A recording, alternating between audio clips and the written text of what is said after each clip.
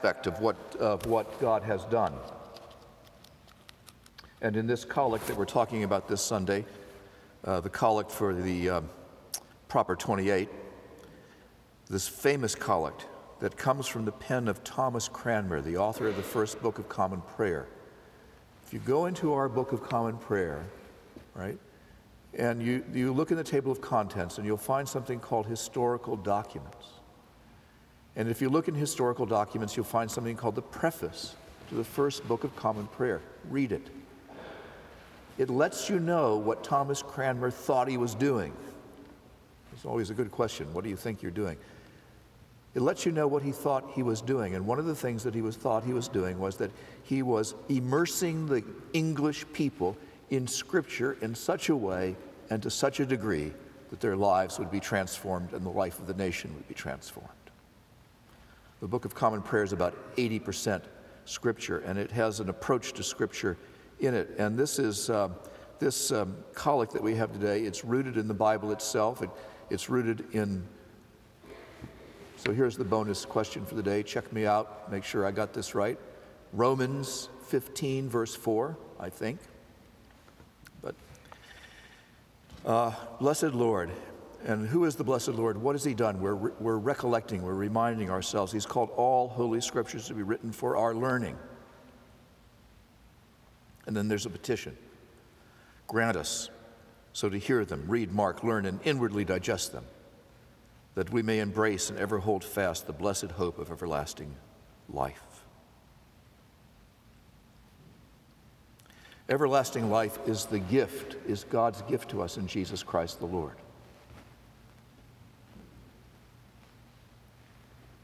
Everlasting life is the true human life. It's the immortal life. It's the eternal life. Jesus says in the Gospel of John, I've come that they might have life and have that eternally.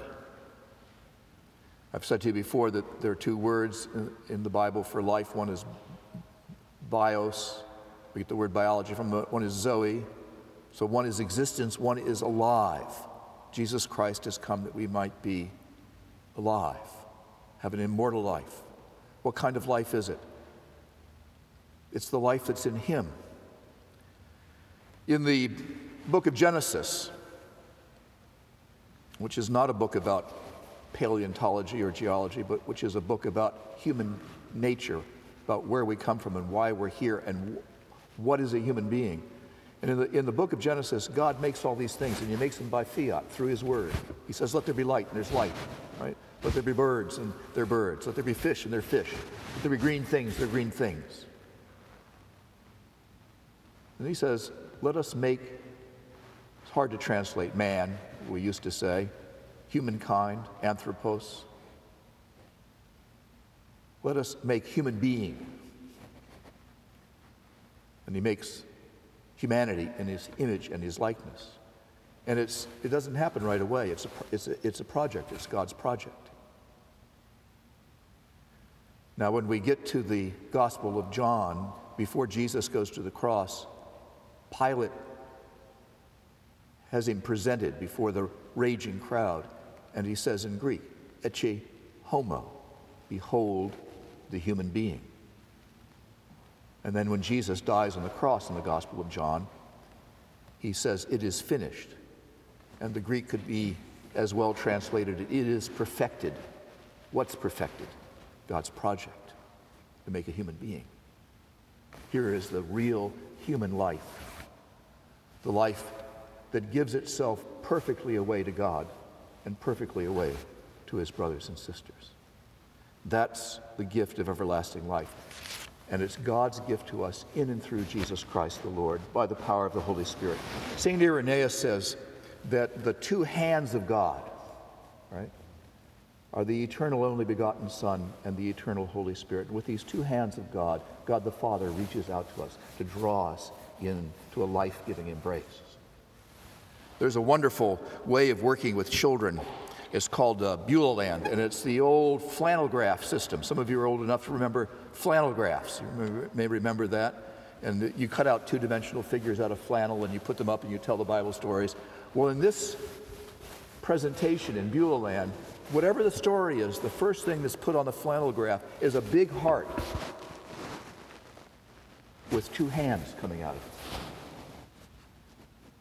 It's a symbol for God, who reaches out to us with his two hands, the Father with his co-eternal Son and co-eternal Holy Spirit to draw us into a life-giving embrace. And how do we receive this gift of immortal life, of true human life, of life that is a new life now and that the grave cannot hold? How do we receive this life? We grab onto it with two hands. And what are the two hands? The two hands are the Holy Scriptures and the sacraments. And you need them both. You got to hold on with both hands. If we are not immersed in the sacramental life of the church, the Scriptures will be veiled to us.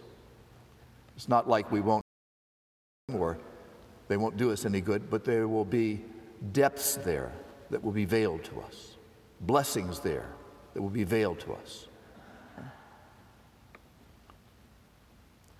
Likewise, we need the sacraments so that the Scriptures become unveiled to us, and we need the Scriptures so that the sacraments become unveiled to us.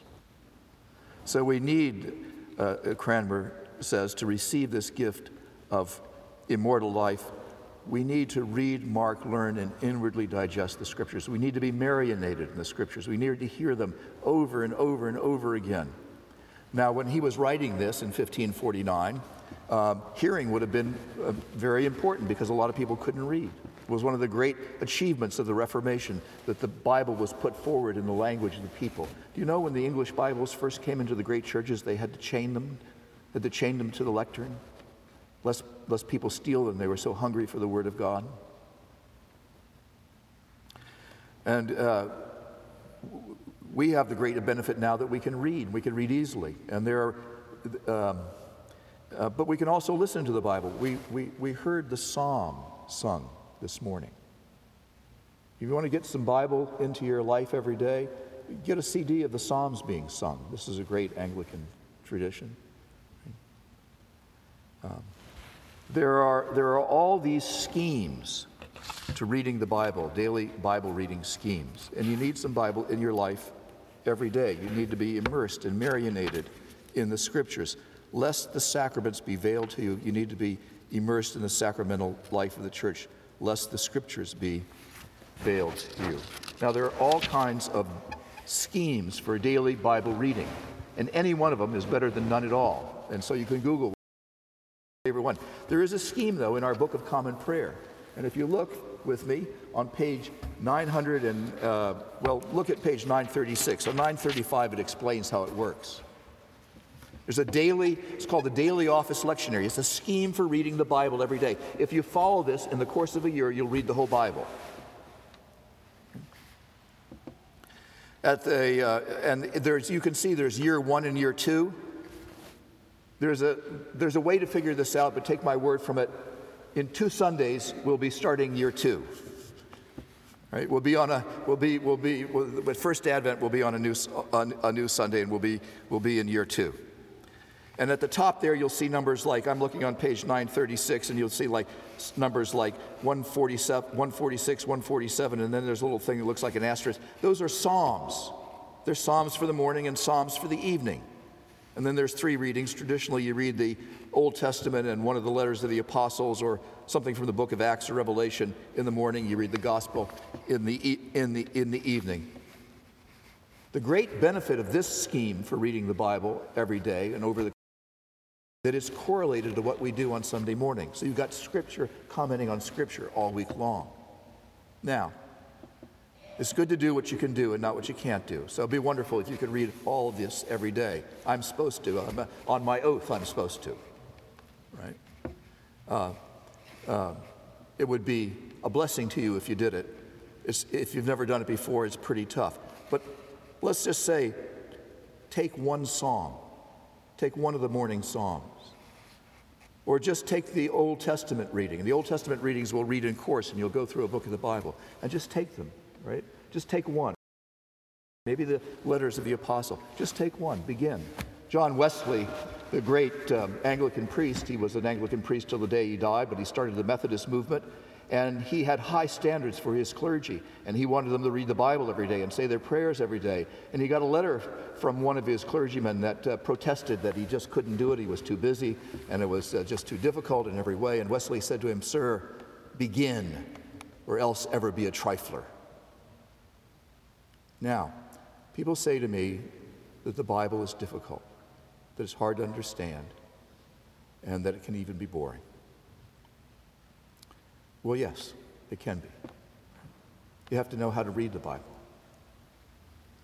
It is one of the characteristics of Scripture that it has to be unveiled. It is one of the characteristics of Scripture that it's cryptic. It's one of the characteristics of Scripture that you need a key to interpretation. All those disciples are following Jesus because he was a rabbi, he was a teacher of Scripture. They thought by his teaching they'd find out what the Scripture really meant.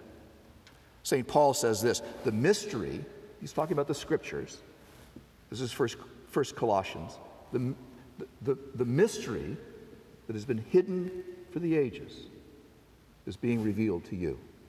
Right?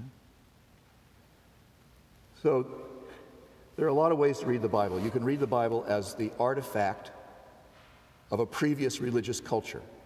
And it's interesting, and it's even illuminating for those for whom the Bible is Scripture, Holy Scripture. Even that approach is illuminating, but it's not Holy Scripture. If you want to read the Bible as Holy Scripture, if you want to read it as the living Word of God, if you wanted to read it in such a way that your heart will burn within you. You know that story about the two disciples on the road to Emmaus after the resurrection? It's only a week since he's been killed, and he walks right with them and they don't recognize him. How is it that they come to recognize him? He gives them the key to the Scriptures, beginning with Moses and all the prophets. He shows them how it's all about him. So when you read the Bible, how is it about him? In the Psalms, it's either his voice or it's giving testimony to him. Whatever text it is, it's always about him. Those are the Christian Scriptures. When it's read that way, those are the Christian Scriptures. It's always about him. You know this story that's in the 8th chapter of the book of Acts? There's this high official of the Ethiopian court, and he's come to Jerusalem because there is all wisdom, and he's a learned man and a sincere seeker after God. He must be a learned man. He's an Ethiopian, and he's reading Hebrew, and he's reading the prophet Isaiah. Chariot is stopped by the side of the road. He's got the manuscript. He's reading the prophet Isaiah. What is he reading about? It's confusing. It's about a Messiah who is born of a virgin and is a by whose stripes we are healed, who like a sheep before its shearers is dumb. Upon him the iniquity of us all has been laid. Who's he talking about? And the Holy Spirit sends the Apostle Philip. Philip is a witness to the death and to the crucified and risen one, to the death and resurrection of the Lord. And Philip pulls up alongside him and says, "Do you understand what you're reading?" He says, "No. How can I unless somebody explains it to you?" And then Philip tells him what it's about. It's about him. There are a lot of commentaries, there are a lot of good guides to the Bible, but you can guide yourself if you just ask that question. How is this about him? Get a little bit of it every day. Read it that way. Your heart will burn within you. The sacraments will be unveiled to you. Your heart will burn within you. The Scriptures will be unveiled to you. Your heart will burn within you, and you will embrace this unconquerable hope. Whatever happens in the world, he has the whole world in his hands, and he will surely accomplish his purpose, one of which is to give us immortal life, eternal life, the true human life. So let this be. Amen.